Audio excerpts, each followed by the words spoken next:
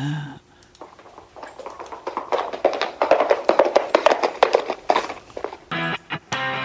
This is the Horse Radio Network. What a beautiful day for horses in the morning.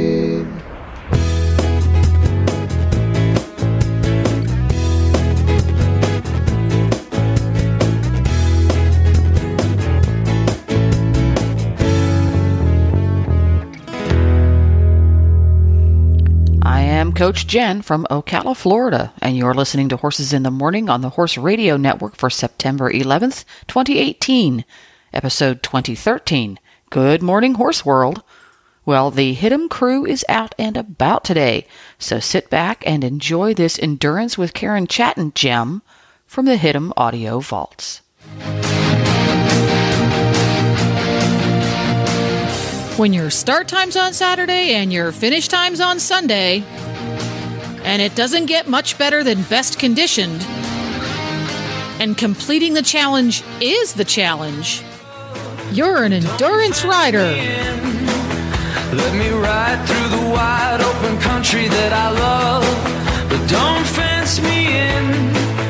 Let me be by myself in the evening breeze. Listen to the murmur of the cottonwood trees. Send me off forever. Good morning, everybody. Thank you for joining us on this Tuesday morning. Happy New Year to all of the endurance riders out there. Hi, Karen. Hi, good morning. Well, you know, California, where you live in Nevada, gets rain about once every 10 years, and you're in that now. We are. We've had a lot of rain. We've got flooding. We've got the Carson River that is going to be reaching flood stage, and I guess cresting today. It's going to reach its peak around 8 o'clock this morning, and right now it's 6 in the morning here. Does that mean here. By the time the show's over, you're floating away? Somebody could be, yes. We've had on the news, they've been showing some of the residents like up in Reno cruising around their neighborhood in canoes. So, yeah, this is incredible because the ground gets so hard from not having rain for so long that it just all washes off, and then it becomes a real big mess. Well, what happened is it was kind of a warm storm with a lot of rain that followed a snowstorm. So it melted a lot of the snowpack, which then all flows into all of the watershed in the area, which ends up coming down into our rivers, which then rise up and go into or above the flood stage. And if you're in that path, then you're going to flood. And unfortunately, that's happened. The news did a pretty good job of preparing us for it. And of course, people have learned from previous floods. So people had been sandbagging for days and getting prepared. And just overall, I think everybody was prepared. There's been damage, but so far, no loss of life. Nothing that's been, a huge amount of damages, just because I think everybody was a little better prepared for it this time. This is the time when every time you go hiking out in Nevada or out in that area, they always say, do not hike in the washes because there's a flash flood. If there's a flash flood from a thunderstorm way upriver that you don't even see, you could get washed away, and apparently hikers do every year. You would be floating now till you got to the Pacific, probably. Yes, it's kind of funny. We're my husband and I are both from California. We live in Nevada, but in the last year, we've had fires, floods, and earthquakes. Yeah, that's true. You got just like we haven't talked to you since you had those pretty big earthquakes here recently. Exactly, down in Hawthorne, we did that. It was. I mean, that was near your house. It was near enough that we felt it for sure. I mean, the dogs were all up. Everybody was definitely on alert. Definitely. Did anything fall off and break, or was the whole house shaking? Were you sleeping at the time? I've never been in an earthquake, so tell us about it. Oh gosh, yes, it was like, midnight, just after midnight. And at first, because we have a bucket of water in the shower, and one of our dogs is a little bit of a clod, and she'll turn around and bang into the shower doors. And so we just thought, oh, that's just the dog getting a drink of water, and she hit the shower doors because they were rattling. And then pretty soon we realized, no, that's the whole house moving. Why do you keep a Yikes! See, now you caught me on the bucket of water in the shower. Why do you keep a bucket of water in the shower? So they can drink. Oh, the dog's water for drinking. And then that way they don't spill it all over the house. I get it. Yes. Got it. Yes. Now. Because in our climate, you really don't want them going in and out all the time.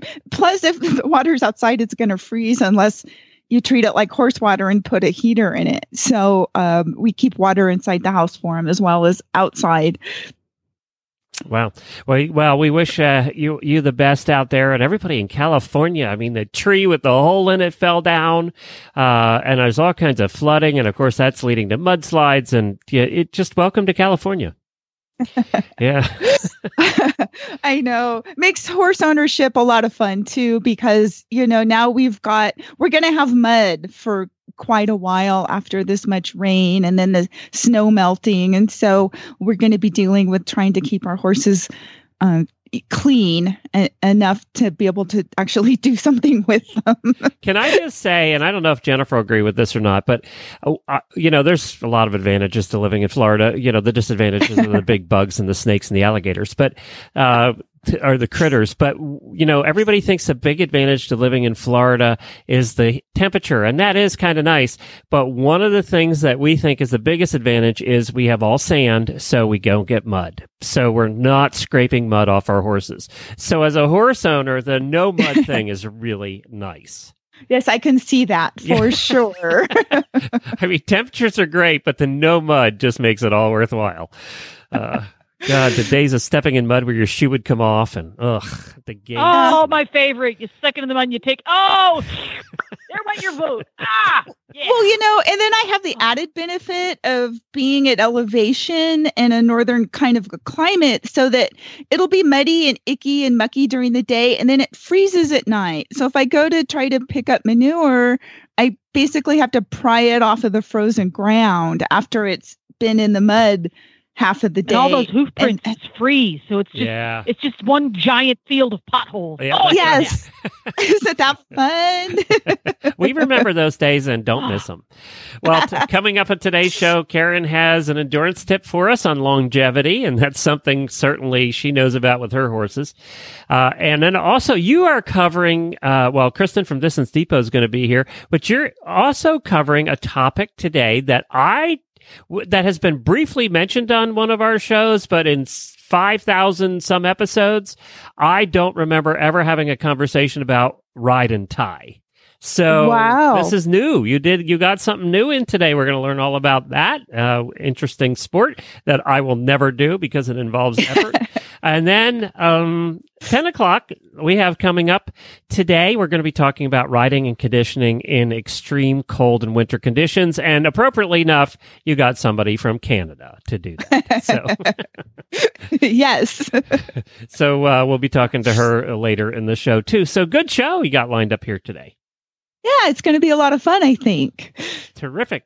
Well, now you had some things that you wanted to chat about this morning before we get to your endurance tip. Yes, I was going to talk about the new barn camera that we just installed in the last month. Oh, really? And it's really pretty cool.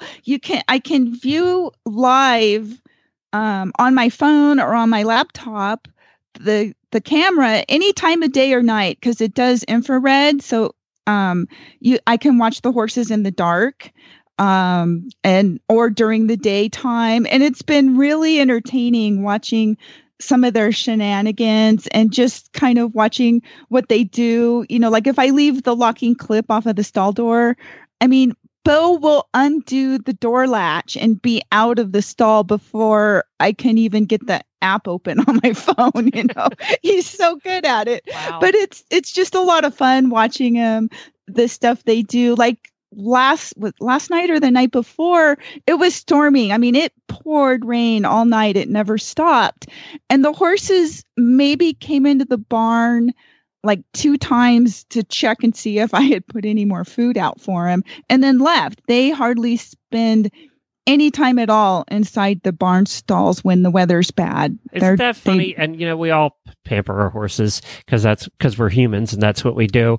And yet the horses, when they have a choice to make, they're out there in the pouring down rain, just eating or doing whatever, so. I know. It's so Yeah. funny. And so I've posted some of the videos on Facebook. I watched some of them. You know what I was impressed with is the quality of the camera. It's like HD quality. It is really nice. It is, and that's on the lowest setting because it automatically will upload, like if it detects motion at all in the barn, it starts recording, and then it automatically uploads it to the cloud. What brand did you get? I think it's Amcrest, and I got it from Amazon. Amcrest. And yes, and it comes with a free, 4-hour storage of their own cloud. So within about 6 minutes of the recording, it's now in the cloud. So I can watch that, and it will also send me an email alert so that I know something's going on in my barn, that there's movement. Now, obviously, you were able to get your Wi-Fi reach to your barn. Yes, That's going to be it does. important, because if it doesn't, you're not going to get anything uploaded. Exactly. Yeah. But you can also, for some people, if they have a power source, they can add a signal extender if it's a little bit too far away. Well, this is really cool, and I'm really, really impressed with the pictures. What the whole thing run you? $139. That's all? Uh-huh. Wow. Oh wow, I was expecting Yeah. $600. Now it doesn't have a receiver in the house. Your receiver is your phone, right? Right. An app. You Yep. just add Okay. the app. You can add it to your phone, tablet, computer. I've even got, like, one morning I got up and my husband was on his laptop and he says, "Wait till you see Bo." And I'm like, "What do you mean?" "Well, you'll see." And of course I go out there and he's covered in mud. So it's like even my husband is checking in on the horses now.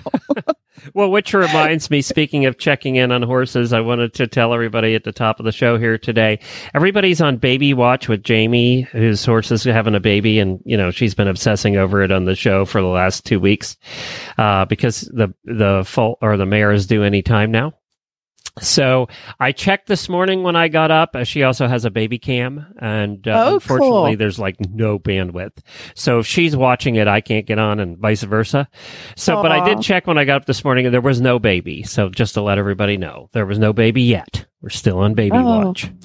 She was convinced it was going to come about 3 weeks ago. So Mom is not even due till next week, I don't think. But theirs always look like they're about to pop for about a month.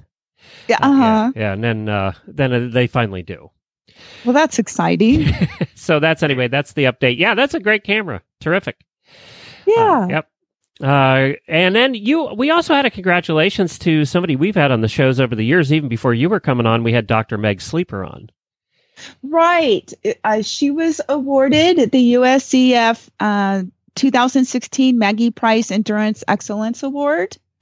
And Kelsey Russell won the USCF 2016 Brunges Junior Young Rider Trophy Award. So congratulations to those two. Yeah, congratulations to both of them. Meg's been on the show. She's terrific, and she's competed internationally everywhere. I mean, everywhere. Right. Yeah. Yes. She has done really well, and she's been a really terrific guest to have on the show a few different times that we've had her. Now, you started, and this is a topic that comes up regularly here because Jamie started watching it, but you also started watching Heartland, right? I have started watching Okay, now let me Heartland. clarify that you have some bitches about Heartland, and to send your emails to KarenChatton@SheDoesn'tCare.com. Okay, so all right, so let's clarify that I don't want the emails if you offend anybody that absolutely loves Heartland. We had the writer of Heartland on a little while back, and she was a delightful lady. But all right, so go ahead. I think they do a pretty good job overall, and you can't really nitpick because, it's just, it's pretty good family type entertainment. But a couple of the things that stand out to me, one of them is the stirrups. Somebody rides up on a horse and gets off, and it could be like a little kid.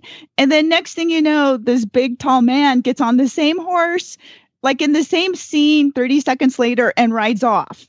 They never adjust the stirrups. See, now only a true horse person would ever notice that. Well, see, and that kind of ties in with the ride and tie people because, they kind of need to work on where both of the riders sharing the one horse doing a ride and tie need to have their Ah. stirrups adjusted so it works for both of them, because they're not going to want to didn't take think the about time to that. adjust the Yeah. stirrups. But this is a television show and they spend plenty of time, talking and, in the scenes where somebody could at least once in a while show them adjusting a stirrup for God's sake, Do the stirrups just magically change in the next Yeah. next close-up shot? Uh-huh. Yeah. Yeah. Oh gosh, that's funny. They do. And then the other thing, because it's like, there's a fairly good sized family of people and they often have company and guests and they're running a dude ranch. But whenever the character Lou comes back from going into town and shopping, she pulls out like a half a gallon of milk and she has 2 or 3 little cloth bags of stuff that have almost nothing in them. I'm like, me and my husband go to Costco and it takes us half an hour to unload everything, we come back, we've got 2 gallons of milk, we've got all this other stuff, and these guys are feeding all these people, and it's like, where's all their food coming from? Because, I understand they probably do raise some of their own food, but it doesn't look like they have a dairy or Toilet paper. That's Have they sort of- ever bought toilet paper? exactly. No. That takes up space. It's just like, come on, you guys. It's that whole devil in the details. That kind of stuff does take you out of it takes you out of the program. It disconnects you from what you're watching, and pay attention, Right. folks. I have to make a conscious effort. Jennifer has to do this too. We do it with each other. We have to make a conscious effort when we're watching stuff now, because I think horse people, I don't know, I think horse people are more in tune to details because you're always worried about if your horse is sick. You notice little things, right? And you're always in tune to little things because we're always watching for subtle changes in everything. And I think when we watch TV shows, we're that way. So I'll be nitpicking a lot of the geek stuff. That's what Jennifer's always nitpicking, the fake Winnies and things like that, where I don't even notice them. And, I'm nitpicking the geeky stuff. We have made a pact now that we can't pick apart TV shows anymore because you just spend the entire hour whining. About picking apart the things that like that's never going to happen. You could have never done that. There's no way that ever would happen. It's like, I know. Well, there was one episode I watched, which totally was like the perfect timing because we had just put the barn camera in and we had the videos and we were watching Bo undo the latch and get himself out of the stall doors. Just like, he was so good at it. And so this episode centered around this horse that kept getting out and they were blaming the new trainer for not latching the door properly. which is what you do. That is pretty realistic. Yes, exactly. And so that was kind of funny. And it was just like the perfect timing because we were laughing over it. Just like, come on, you guys, it's the horse. It's not the trainer's fault or the person that was responsible for putting. We got to stop talking TV. We got to get on with the show. All right. So yes, we do. Your endurance tip for this month while Jennifer gets our first guest on. Well, to start with, let's congratulate. There were 51 AERC decade teams in 2016. It means that they have ridden the same horse on a 50-mile endurance ride every year for at least 10 years. Oh, wow. That is a long time. And so, yes. And what's interesting, when I first started, because I kind of started with the concept and the idea of, and I started pulling it together and doing the list of the decade teams originally going back about a dozen years or so. There weren't nearly that many every year. There was maybe a dozen, and then it worked up to maybe 24. So this has grown significantly. It's become one of the most, sought after recognition type programs that the AERC offers. I talk about a long-term goal. It takes you 10 years to get to it. It is a long-term goal, and it's very satisfying in order to achieve something like that with your horse, because it shows that you're truly a team and that you've worked together. And so my tip was just to go into a little bit of detail on how these people, a good way to kind of encourage the longevity and to work towards it. I have in the past on other shows, I've talked a little bit about how to manage your horse on an endurance ride so that they will last and hold up, and you're, least likely to run into problems and trouble. But one of the things that I think a lot of riders try to skip, or maybe they're not aware of, and that's just doing basic groundwork and arena schooling at home. And that is something that is really, really important, because a lot of times you'll get to an endurance ride and you'll see in the morning some of the horses, they get really excited and they just turn into lunatics, and you'll see people out there lunging them, and the horses are flying through the air like kites, and, they're not paying attention because they're so wound up and so excited. And so an important way to kind of work through that is to spend the time at home before you ever get to a ride. Put in your homework, do some arena schooling, do some groundwork, get a trainer, get somebody to help you, but spend some time, working with your horse, putting in the hours, doing some of that groundwork, so that when your horse does turn into a monster, you're able to, deal with it. You're going to be able to handle working with your horse, and your horse is going to be used to working with you, so that you can kind of work through that. Because one of the things that I see people do a lot of is their horse turns into this, Godzilla, fire-breathing dragon type creature at the start of an endurance ride, especially once they see all the other horses leave. And rather than try to, manage the horse and keep it under control, they'll let the horse go. And that almost never works, because you're going to end up, hurting your horse. They're going to strain something, pull a muscle or a tendon, end up getting hurt, or end up metabolically in trouble because they're so wound up. They're not going to want to drink or eat. They're sweating excessively. So spending the time ahead of time to work with your horse and let your horse, get to know you as well. And an arena setting really will pay off later. And so that's an important thing to consider. Don't just get on your horse and go condition it all the time. There's more involved in getting your horse set up to have a successful, really long-term career, especially if longevity is going to be your goal. What do you see as what is the thing that through lack of preparation usually knocks horses out? Obviously tendon injuries, muscle strain, things like that. Yes, a lot of people, if they haven't ever paced, it's so easy to get caught up in a group, or just to get caught up because your horse is going to be on adrenaline. They're going to want to go, go, go. And so that's where all that time that you've spent, working with your horse, trying to go at a consistent speed, learning how to just get your horse to chill out, if you need to pull over and let everybody go by so you're not getting caught up in the rush. I think probably the most important thing to remember is to ride like you've trained and conditioned. So if you've gone out and you've trotted your horse for, say 15 minutes nonstop, don't get caught up in an endurance ride and go trot 20 miles to the first vet check without stopping, because that's where you're going to run into problems. So you need to really make sure that you're able to, keep your cool, keep your horses cool, focus on what you're doing and your goal. And I think that's where the decade teams really, having that as a goal really helps people, because it gives them something to focus on that's a lot more important than just the ride that day. They have to consider, how what they're doing at that moment is going to affect their horse long term.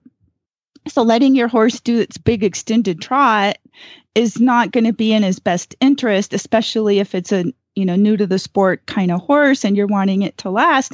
You need to kind of tone it down and take it easy.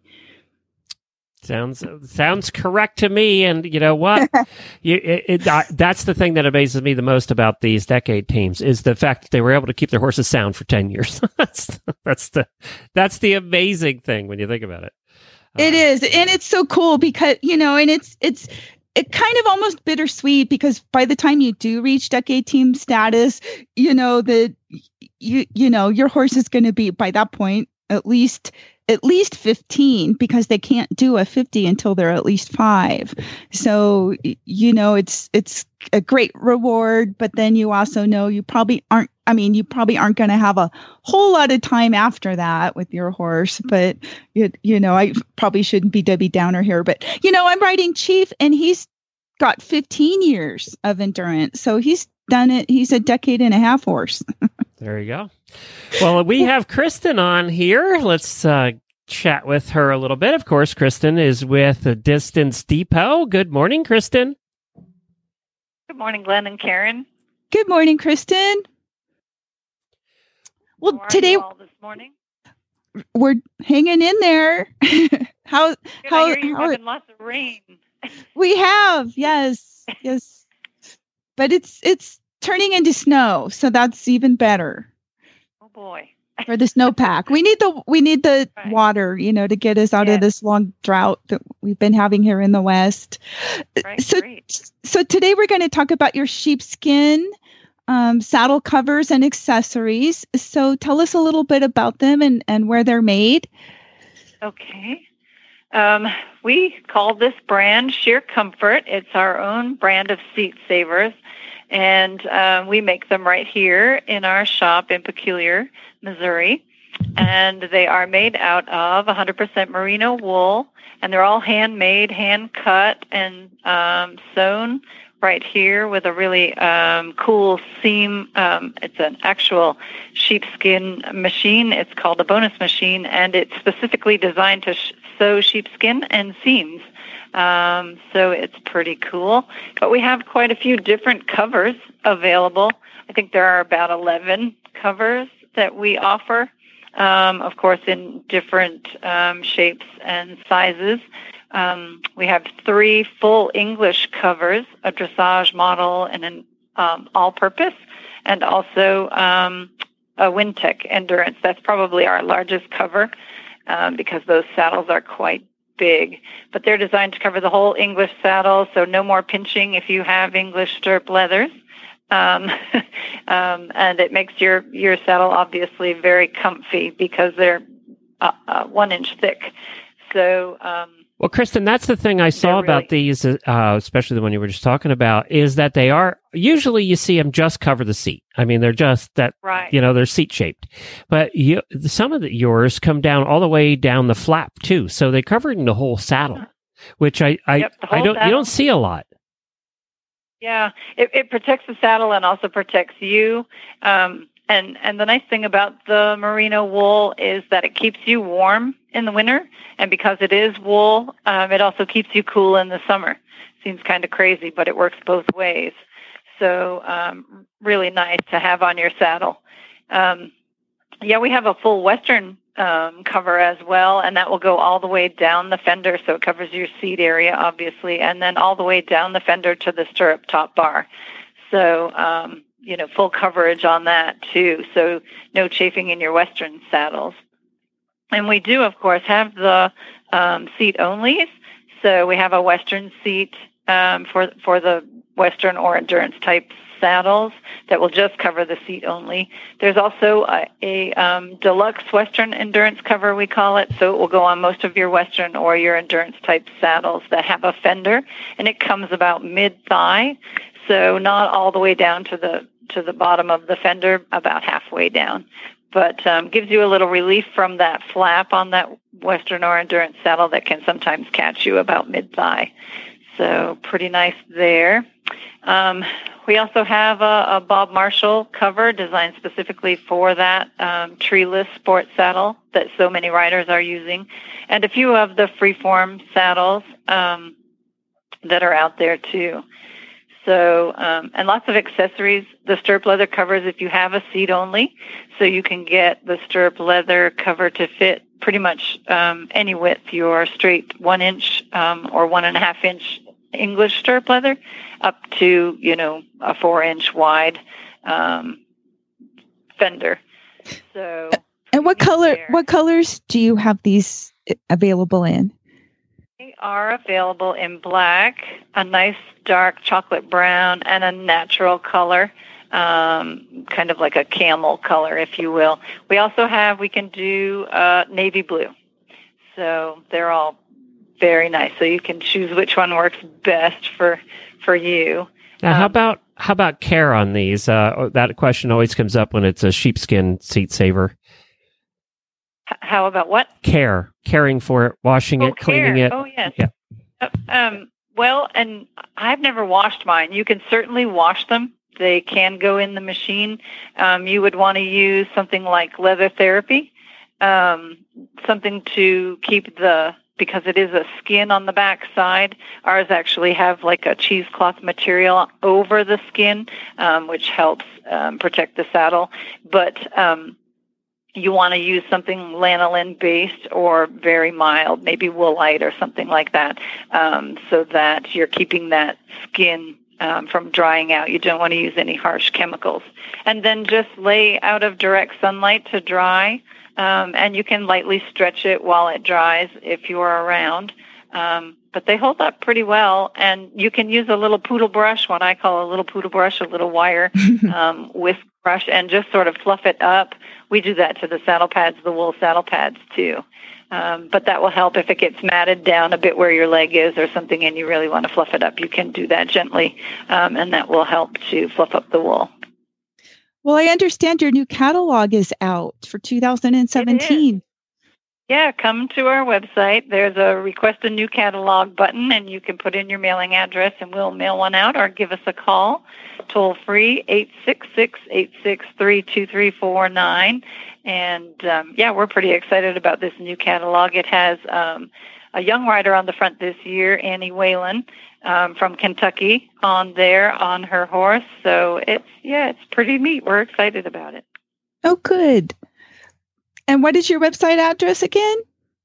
We are www.thedistancedepot.com. And if you're looking for sheepskins, I just went there and just typed in sheepskin, and it pulls up all of their covers and all of the accessories. Yeah, and we list all the sizes. If you open up each individual product, it will tell you the sizes so you can compare your needs to what we have listed there. And if you need something custom, we can do that too, because we make them right here. Well, terrific. Thank you for joining us this morning, Kristen. Have a great day. Thank you. You too. Thanks, Kristen. Bye-bye. Bye. One of the auditors was just asking about sheepskin covers. So there you go. If you're listening right now, thedistancedepot.com, made right here. You can get one made for you. And I'm sure that they have, if you have an odd saddle of some sort, they probably even do drawings of it and send it off and have it made. They're pretty good about doing that kind of stuff at the Distance Depot. They sure are. So when does, I assume there'll be some Florida things happening here to get the season started? Yes, there's been some rides are starting up in certain regions.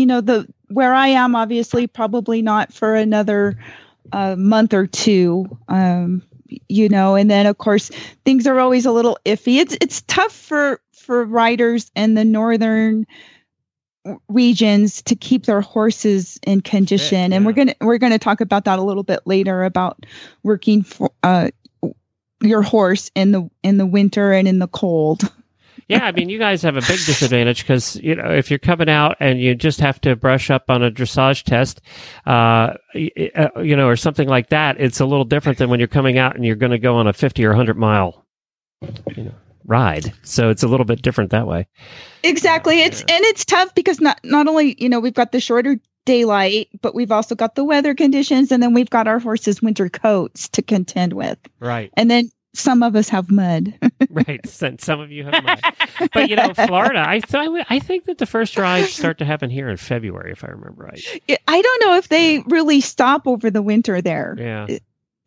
Just they don't need to. So, so that's kind of nice. And a lot of people, there's rides down in Arizona during the winter, and a lot of people from the north will travel down and stay in Arizona for the winter, the snowbirds or whatever they're called, for 2 or 3 months and do the rides. And then once the rides start back up in the north, they go back. Well, in 5,000 episodes, we have, I don't think, ever talked about this. So I'm excited for your next guest to learn a little bit about it. Right. I have Courtney Kruger on. He is a ride and tie person from the north. I believe he's in the Northeast region, and he is going to tell us all about riding ties. Welcome to the show, Courtney. Thank you. Thank you for having me. Okay, well, start out. Tell us, because Glenn doesn't really know anything about riding ties. I don't know anything about it. So, I thought we knew everything about the horse world, but apparently we missed something. So tell us. This may be the craziest horse sport there is. Well, first of all, it involves a lot of effort, so that puts me out. Well, I will say before I do that when I do endurance rides, my body is wrecked a whole lot worse than when I do a comparable riding tie ride. There's something about coming on and off the horse that it makes it easier in some ways. But anyway. The sport started in 1971. Levi Strauss & Company was looking for a sport they wanted to sponsor, and there was this guy named Bud Johns who was one of their public relations people, and rather than finding a sport, he invented a sport, and it was riding tie. And the whole point is you have a team of 2 people and 1 horse, and you have a course of 25 or 30 or 50 or even 100 miles, and you leapfrog back and forth between the riders and the runners. So the horses typically will go out first, and they'll go out, the way I do it, we go about a half a mile or so, and you just find a convenient tree, and you tie the horse to a tree, and then the runner comes along behind, finds your horse, and you're not allowed to take somebody else's horse, but you find your horse and untie it and go catch your runner, and then you either switch then, which is called a flying tie, or you may go a little further down and tie again. And so that's kind of the basics of it. First thing, Courtney, that strikes me is you got to have a horse that'll tie and stand there while everybody else is running by. That's the first challenge. That's true. That's true. And you do have to train them. But my main horse is Cruz that we use for riding tie. And he now is such a pro that I jump off him, I tie him to a tree. And actually, lots of times he will kind of just slow up and kind of walk over to a tree when he's kind of ready. It's like, no, we're going a little further, Cruz, come on. But and I jump off, I tie him to the tree. I always pat him on the neck twice, tell him good boy, and I start running. And I always go, 15, 20 yards and just turn around to look just to make sure he's still attached to the tree. And by the time I've just run that little bit, he has already oriented his body, looking down the trail, looking for his runner. He is such a pro. He knows I'm irrelevant now because I'm gone. I'm going the opposite direction. And so it's amazing how much they learn and know. Like I say, he'll even try to pick trees out for himself because he knows the sport. How long? He really is it's a 3-person, not the horse and a person, but all 3 teammates are almost equal. It seems sometimes. How long a races are there then? When I started with short ones. There's like 10 or 15 miles, and I thought these people are doing 25 and 30 miles. They're crazy. And then I tried a 30-mile race and loved it. And then Greg Bradner, one of my friends in riding die, said, you need to do back-to-back 30-mile races. And I said, you've got to be crazy. There's no way I'm doing that. And I did a 30-mile race, and he said, I'll be your partner the next day. My daughter and I started this together, and so she did the first race. And he said, I'll be your partner tomorrow. And I got in from that 30-mile race, and I was just beat. And I said, there's no way I can do 30 more tomorrow. And he said, just sit down, have something to eat, rest a little bit. I promise you'll be good. And he was right. So typically 30 miles is what we do. And in the East particularly, I think a little more than in the West, we will do back-to-back ones. So you do 30 miles one day and then 30 the next. But they go up to 100. I've not done a 100-mile one. I've not done more than about 32 or 3 miles yet. Yeah. Okay. So how long does one? Sorry, Karen, I'm taking over here, but I find that's okay. How long does one person? Is there a length of time you kind of work on? You'll go for a mile, 3 miles. I'll go for a mile, 3 miles, or do you kind of communicate that during the race that I'm pushing it here a little bit? Can I ride a little longer? What do you do? Yeah, there's different strategies. Typically, the ties are about a half a mile, or some people do it by times, every 4 to 6 minutes. Oh, so you're changing a lot. And when I first started, okay, you are. And when I first started, I thought this is so inefficient to stop and tie the horse to the tree. But you kind of keep your runner fresh that way, or both runners are staying fresh, and you're actually giving the horse some rest as well. And that just seems to really work. The top teams do not have long ties at all. And so in a 30-mile race, you may change 55 or 60 times. Wow. See, that's totally not what I thought. That's you're right. Well, you got to be so limber to be getting on and off that quick and that often. Yeah. It takes, and that's also where if you've got a good horse, it's wonderful. If he knows, kind of stand there and wait for you to get on, and he kind of knows what's happening. So. Yeah. All right. So you also don't want a 17 two-hand horse that you need a log to get up on each time. No, you don't. Little Arabians are really good. Now, have you or your team member ever ran past your horse and missed them? Yes, and that happens rather often. You kind of get concentrated. I was at Big South Fork this last year. My brother-in-law and I were together, and he went longer on the tie than I thought he was going to go, and so I became convinced that he had missed the turn, that he was still on horseback, but he had missed a turn. And so I just kept running because I was pretty sure he was then come and catch me. And this was a dual endurance race and riding tie. And so endurance people came by, and I happened to ask, you didn't happen to see a horse back there? And they said, oh, yeah, about a quarter mile back, there's a horse tied to a tree. Oh, no. So I turned around and ran back. Sure enough, he was right there. Oh, no. Well, do you do anything on your horse's tag to kind of make them stand out, like something really bright or colorful or something? Not really.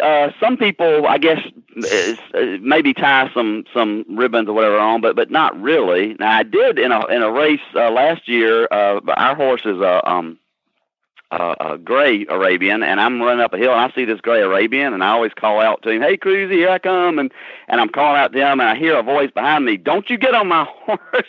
And it was Nikki Mutin, and I was just seeing her horse, but I was seeing Cruz. I was ready to be on the horse, and so she said, "Don't you steal my horse." Delirium is a problem for taking the wrong horses. Exactly. Yeah, right. Oh gosh. So, I mean, I can just to sort of see the scenario play out, I could see the two runners coming into the finish and there's no horse. Yeah. I mean, does that happen? Typically,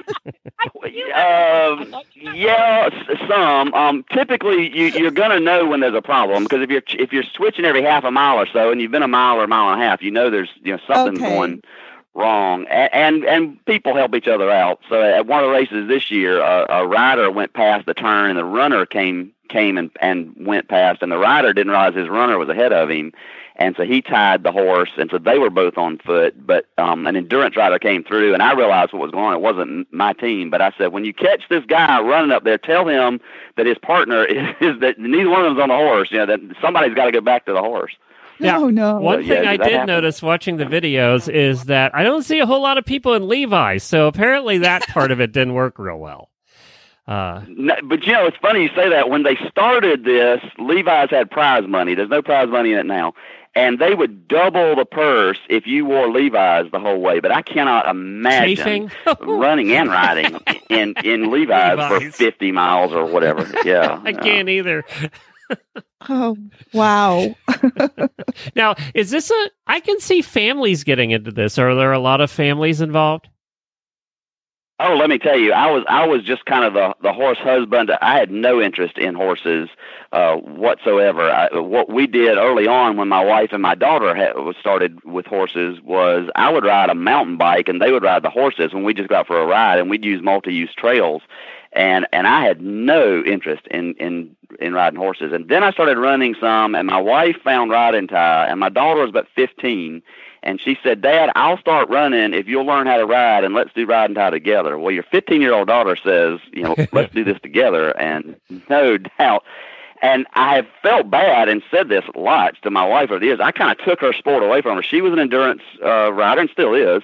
But really, she's kind of sacrificed her career to let me do this riding days. First, it was me and my daughter's in college now, and so I'm using different partners mostly now. But my wife has now become, in the East Coast, they call her the riding tie mom, because she just kind of cruises for everybody and takes care of everybody, and so it's absolutely a family affair, not just for us, but lots of families. The number one team for several years running man-woman team are Dave and Rhonda Venable, and they're married, and there are other married couples and fathers and daughters and brothers and fathers and sons and all that kind of thing. So yeah, it's a great family thing.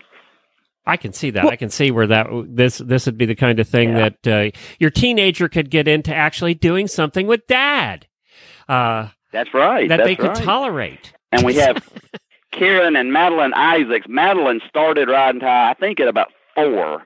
And her mom, Karen, did it with her, and she would never tie the horse and leave Madeline out there running on the course by herself, of course. But Madeline is 6 or 7 now, I guess, and has over 100 ride and tie competitive miles, and also is a great endurance rider. And so some of them start way, way early. I think I saw her picture in one of the videos you showed. You probably did, yeah. In her little pink and outfit. I think maybe they may have been on the cover of the endurance newsletter recently too, or inside it, I think. Well, now, does this have the same kind of rules as endurance riding with the vet checks and everything? Yes, very similar. As a matter of fact, the first race, a couple of horses died because they didn't do a good job of monitoring the horses. And the guy that was the equine vet for the president of Levi Strauss happened to be a part of that race, and he called the guy, the president, and he said, "You're going to get all kind of negative press about this because these horses died, but I can fix this. If we use endurance rules and really work on protecting the horses, we can't let this sport die. Please try to weather this bad storm and let's keep going." And so the only real difference between ride and tie and endurance is that there are no holds at the vet checks for the horses. And the assumption is that they're tied to the trees enough that they're getting some rest out there on the course. And so we come in, and as soon as we get the pulse down and run through the vet check, we can go back out as soon as we're ready. We don't have to wait for the hold. But other than that, it's exactly the same. The criteria is usually the same. Of course, that's always up to the vets, but it's usually the same criteria. Karen, are you ready to But start there are no running vet checks too? for the humans. Are you ready, Karen? I'm not sure. I don't see the point in getting off of a sound horse that many times. I have more endurance friends who say, "Why would you tie a perfectly good horse to a tree, get off of him, and run away from him?" That's like most pilots say, "I'm never parachuting." That just doesn't make any sense. I might give one a try. I know that there are many of them in Northern California. So tell us, Courtney, if somebody wanted to learn more about ride and tie or where they could find one, where would they go? What's the website address? The website is rideandtie.org. And that would be a great first stop. There also is a Ride and Tie Facebook page that gets lots and lots of action, and a lot of people ask questions about. I'm a newbie. Just last week there was something on there about tack and wanting to know how people did stirrups and wearing running shoes with stirrups and that kind of thing. And there's also an East Coast Ride and Tie folks website for those of us who are ever on the East Coast. Yeah, I'm looking, and I was just looking at the schedule, and there's a bunch of stuff starting on the East Coast in March. So there is and that's early. It used to start around April, but that March 4 ride. I'm turning 50 this year, and so I'm going to try my first 50-mile ride and tie on March 4th. Oh, wow. So I've been out trying to run a lot lately, and my wife's trying to get our horse in condition. So another way, that's a family thing for us. Is she does lots of the conditioning because I've got to condition my own body as well as be ready to ride. And that ride's called Take No Prisoners. So at 50, you're running 50. Yeah. You pretty much won't be taking any prisoners.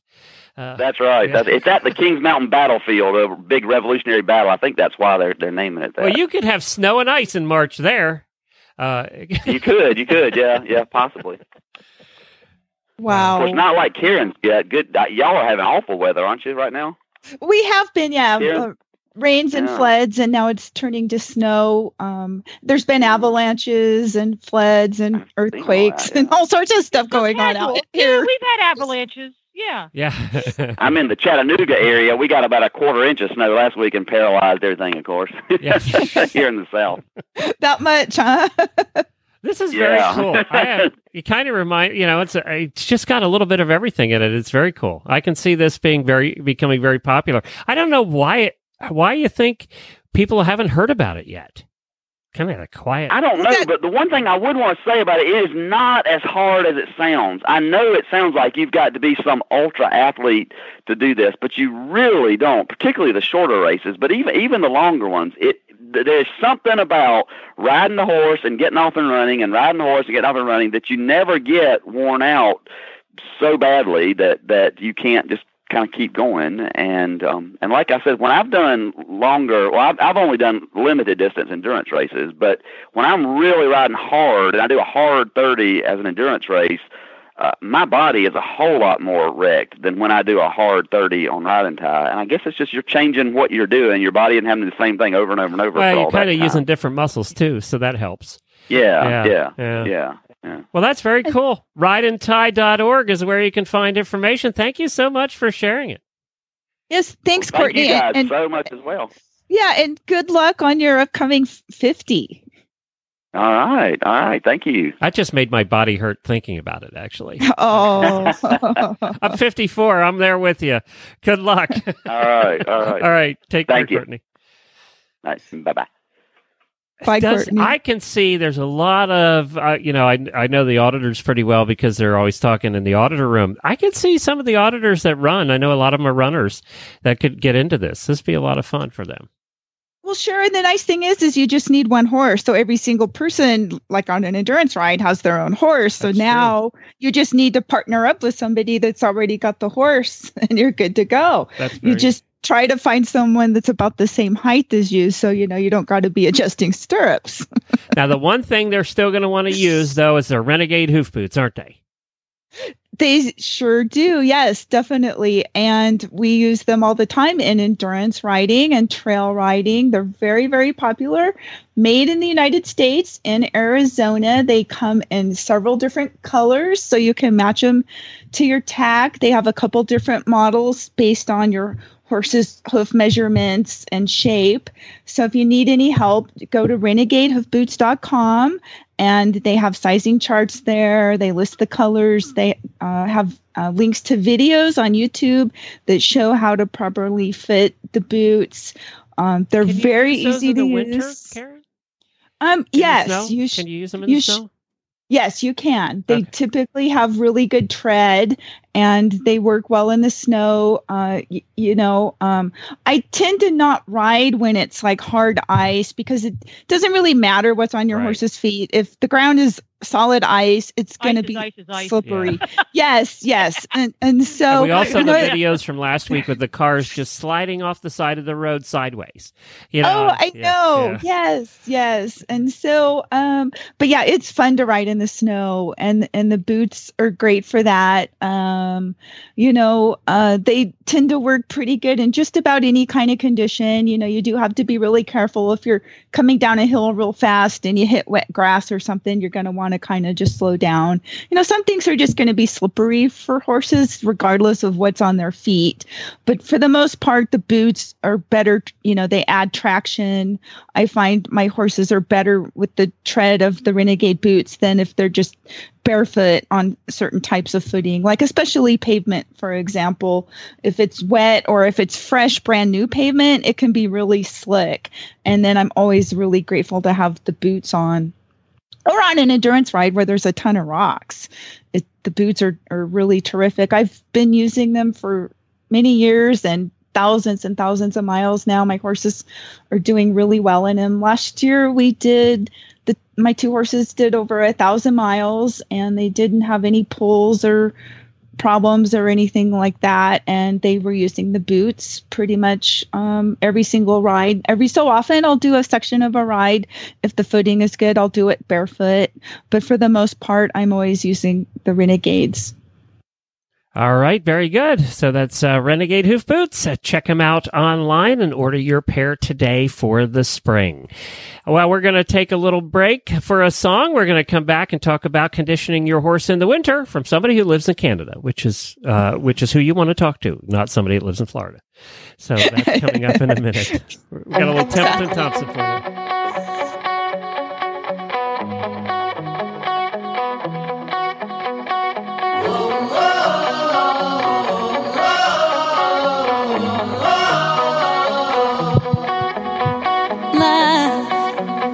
Sneak right up on you. You don't know what to do, and you may not know which way to turn. Run, you can run to me. I'm always within reach, and I'll give you love like you deserve. Believe in me, I believe in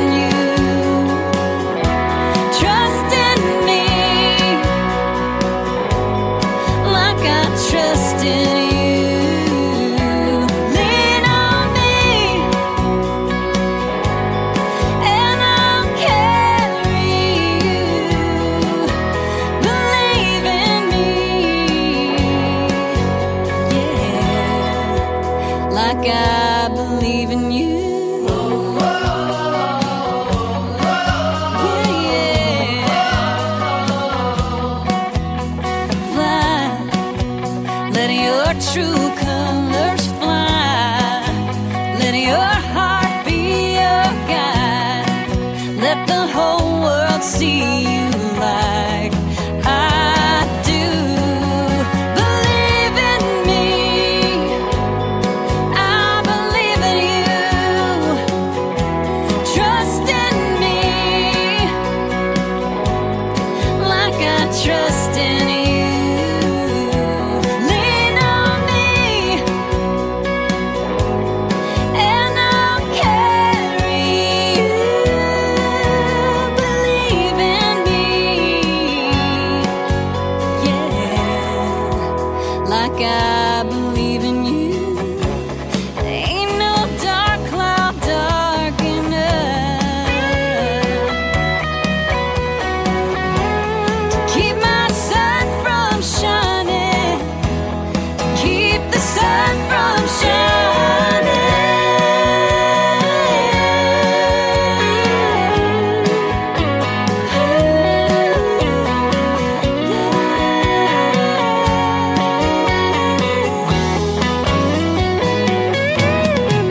Believe in me, I believe in you. Trust in me like I trust in you. Lean on me, oh yeah, and I'll carry you. Believe in me, yeah, like I believe in you.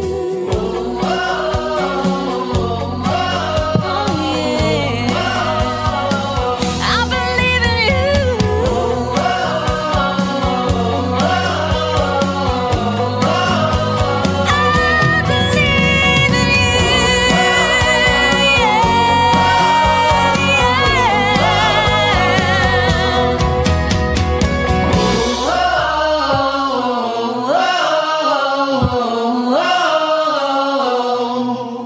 Templeton Thompson with Believe in Me. You can find all of her music at TempletonThompson.com. Of course, it is Endurance Day here on Horses in the Morning, and I have a couple of announcements that I wanted to make before we get on with our next guest. The first, Karen, is that the World Equestrian Games radio show, the 2018 WEG show on the Horse Radio Network, will be starting this week. You'll hear Yay. the first episode. Samantha and I are recording it tomorrow. You'll play the first one this weekend. And of course, endurance is part of the World Equestrian Games, and we'll be talking about endurance in those episodes coming up. We'll be following. Yes, and I'm planning on having our is it called the Chef de Keep for the U.S. endurance team on the show next month. Okay, good. So we're gonna on this show for all the endurance fans, we're going to be following the WEG and all the different disciplines. There's 7 of them, so we'll be following all of them. And That's one so of the things exciting. that we did with the 2010 radio show when we did it for the WEG in Lexington was we had a highlight or spotlight rider for each discipline. We picked somebody who's up and coming, who's never been to a WEG before, and we follow their progress in training and qualifying and all of that through the WEG. And then if they make it to WEG, we follow them and we have them on and interview them quite often during the competition. So you get to know the people, and some of those people have become, that we did in 2010, have gone on to have excellent professional careers, and we still talk to them today. So we do some interesting things. We also cover the sport, the rules. What we're trying to do is get people who maybe are familiar with endurance who never have watched carriage driving before, learn about how the carriage part of the competition works.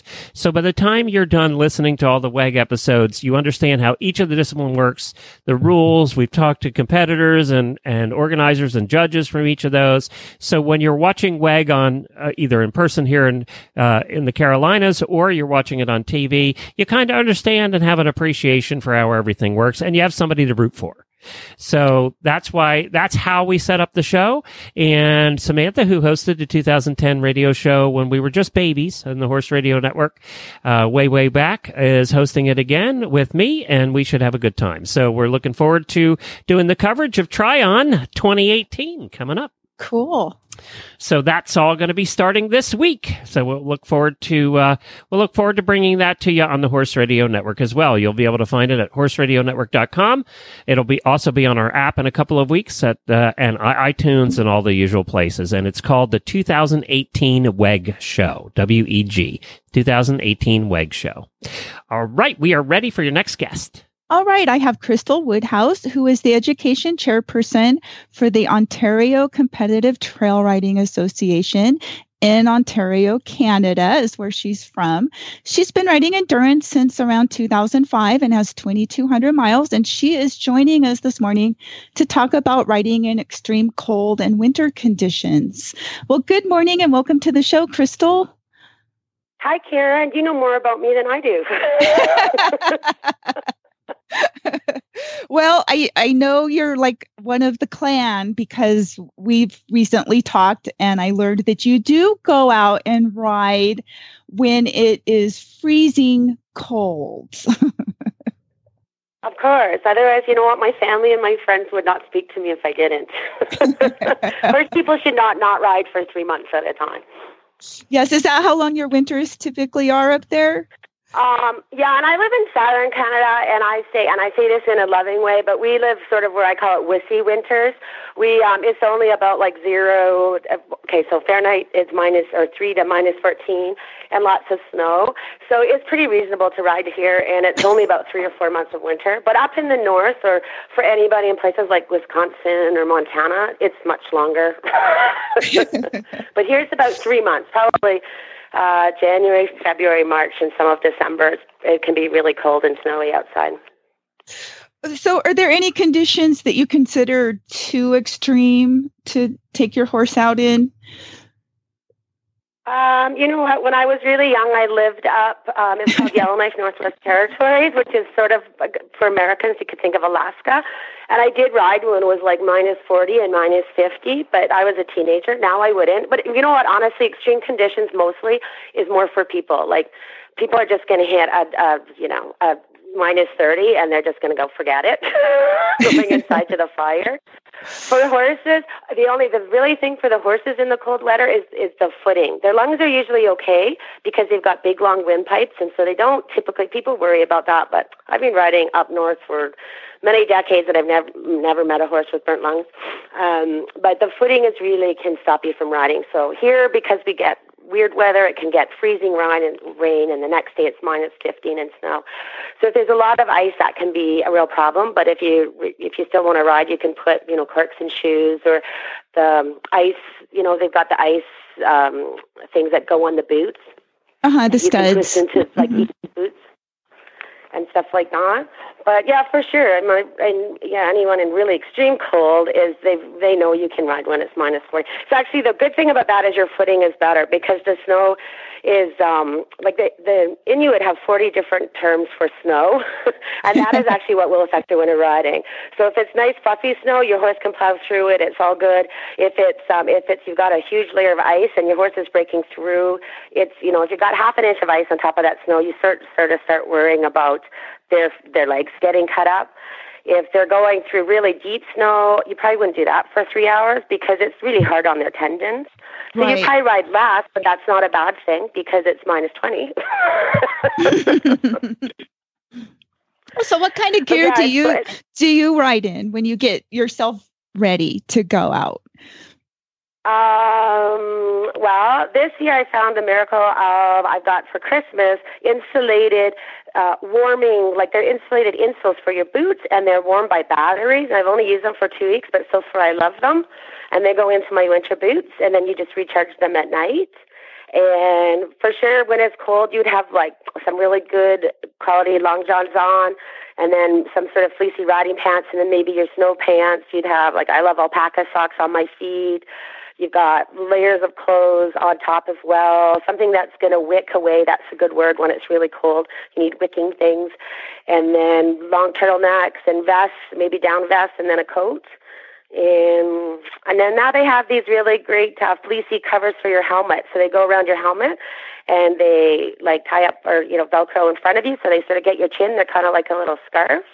And someone this year on Green Beans mentioned goggles. I don't know why I've never even thought of that, but goggles from from skiing and snowmobiling and things. Uh-huh. So goggles, if it was really cold, is a really good idea because it protects your face. You know where you get the ice cream headache?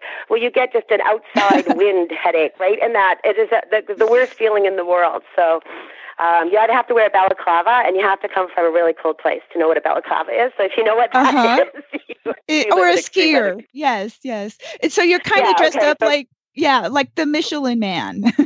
Absolutely. And so this is the time when if you have a horse you're a bit afraid of riding or a new horse, just get on it now. You're just going to slide off into 2 feet of snow, and you've got 15 pounds of clothes on, so you're totally safe and protected. Fine. Exactly. Absolutely. Yeah, and that's actually another funny thing about winter riding is it's like the worst thing in the world to have to get off. You're on a trail and there's a tree. You just stare at it for a really long time and try to figure out how to get around it or over it or something without getting off, because getting back on is going to be like a Herculean effort. It's going to be almost impossible. So, and that's the other thing. You don't want tall horses because it's harder to get under trees with tall horses. Right. And once to get you're on in the wintertime with all that clothing, you want to stay on top. Uh-huh. Exactly. So tell us a little bit, when you come back from riding, how do you take care of your horse? Karen, you broke it up. Okay. Let me try again. When you come back from riding, just say it was really cold, below freezing. What would you do to take care of your horse? Oh, I can't hear you. I don't know if you can hear me, but you're broken up. I don't know why. We're in the middle of a big snowstorm. I don't know if that would. Why don't we, Jennifer, if you're there, why don't we see if we can get her back? There you are. Are you back? You did get me back. You got me back. Okay, good. Okay, Glenn, were you able to hear me? Father, is that we're in a big snowstorm? Yeah, no, I was Karen, so I think she wasn't hearing us. So go ahead and ask again. Okay, one more time. If you come back from riding and it's been below you're breaking freeze. up. I can't hear you. Oh, okay. Well, well, Glenn, you ask her the question. So what was the question, Karen? I see our calls, I think, are dropping on Skype a little bit. The question is, if she comes back from riding and it's been freezing cold, what she does to take care of her horse. What you do to take care of your horse when you come back from riding and it's been freezing cold? Do you do anything special? Oh, I think we've completely lost everybody at this point. No, you came back again. Every time you say that, you get me back. You're magical. I think we're having issues here that I don't know that we're going to be able to fix, Karen. So, and actually, I think that we just lost the whole call-in studio. So I think at this point, we're going to have to wing it. So what do you do as far as riding and training into winter? Me, myself, I'm not going to go out when it's minus 40 or 50. I'll tell you that much. Maybe like she said, like Crystal said, when she was younger, we do things just, it's fun then. But as we get older, we're not quite as inclined to go out, for us. Like she says, it's more a human issue with riding in the really cold temperatures over the horses, because the horses tend to do fine. The thing I have to be really careful of is that I don't bring a really wet, sweaty horse back to the barn right before it's getting dark and the sun is setting down, because they're going to be, wet. It's going to take them hours and hours to dry. So I try to do a long cool out period when I'm coming back in, and then cover them with like a fleece and then a blanket until they're dry. And then I always try to make sure their hair is brushed out and fluffed up so that it insulates them and keeps them warm. Well, I think you guys probably covered it about all. And the other obviously big thing to worry about is ice balls in the feet. Yes, my horses will come in sometimes and they're like 4 to 6 inches taller because of the ice balls in their feet. It's like they're walking on stilts. Well, do you guys carry, if you go out, if you are riding, I know there's a lot of the people that do snow touring and stuff, do they go out with hoof picks and clean out the ice balls on a regular basis? I'm not really sure. See, that is one of the benefits of using the hoof boots, is that they will keep the ice balls from forming.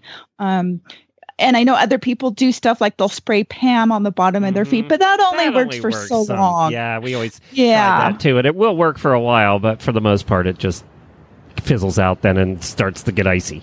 So Right. And so, I had talked to Crystal yesterday, and we were kind of laughing because I told her I was feeling a little guilty because I have been keeping my horses blanketed more this winter.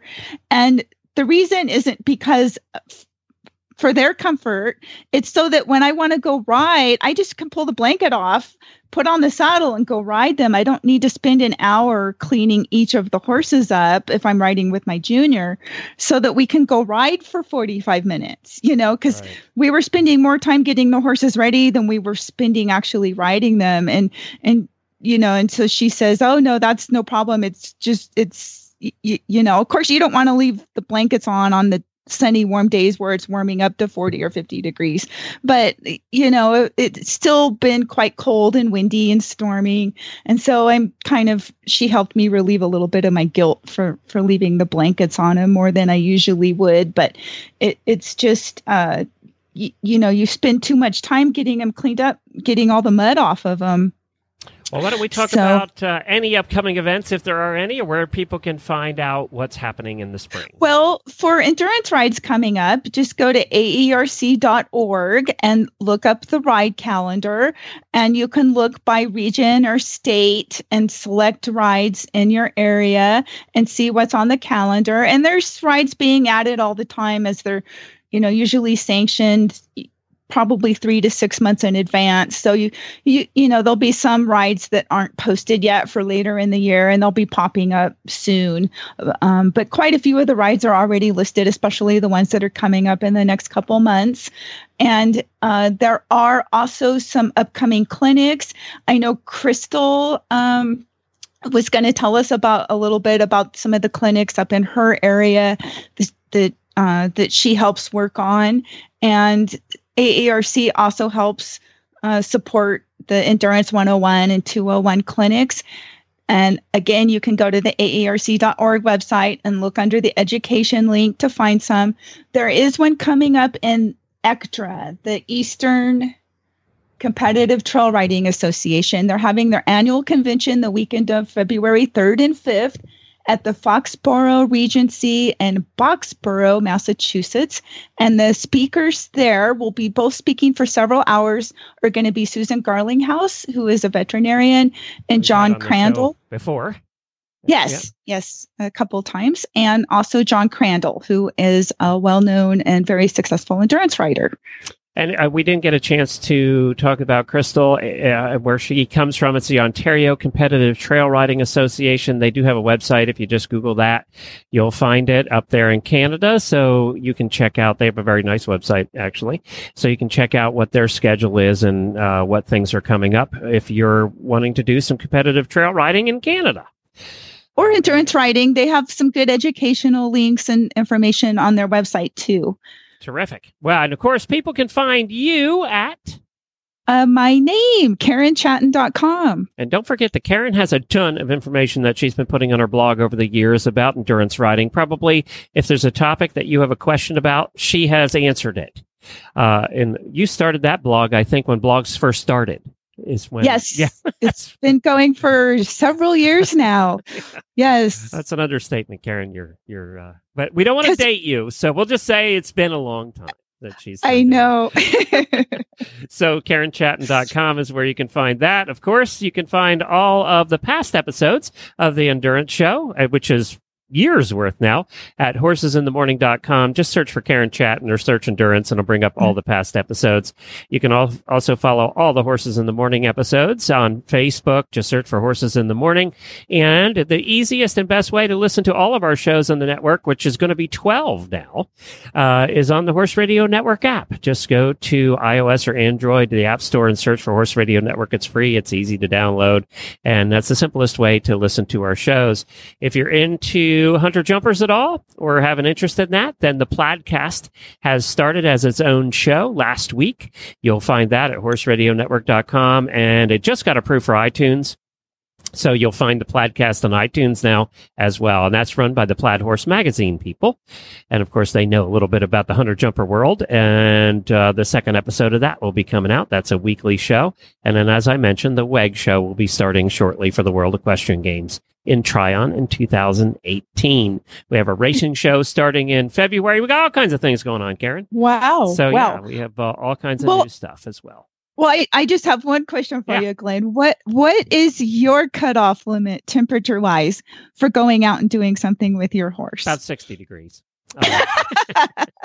We live in Florida. It's chilly at 60 degrees. We have our winter coats out. I mean, now we have been chilly here, I have to say, for all of you that are mad at me right now. We were down to 32 the last 2 nights, and last night got down to 40.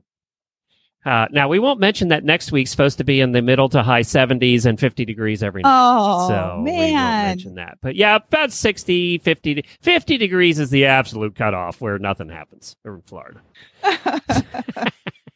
Oh, gosh. You asked. I just telling the truth. I know. Yeah, like a week or two ago, our high for the day was like 26 degrees was the high. And it was like that for 2 or 3 days in a row. Everything, of course, was just frozen.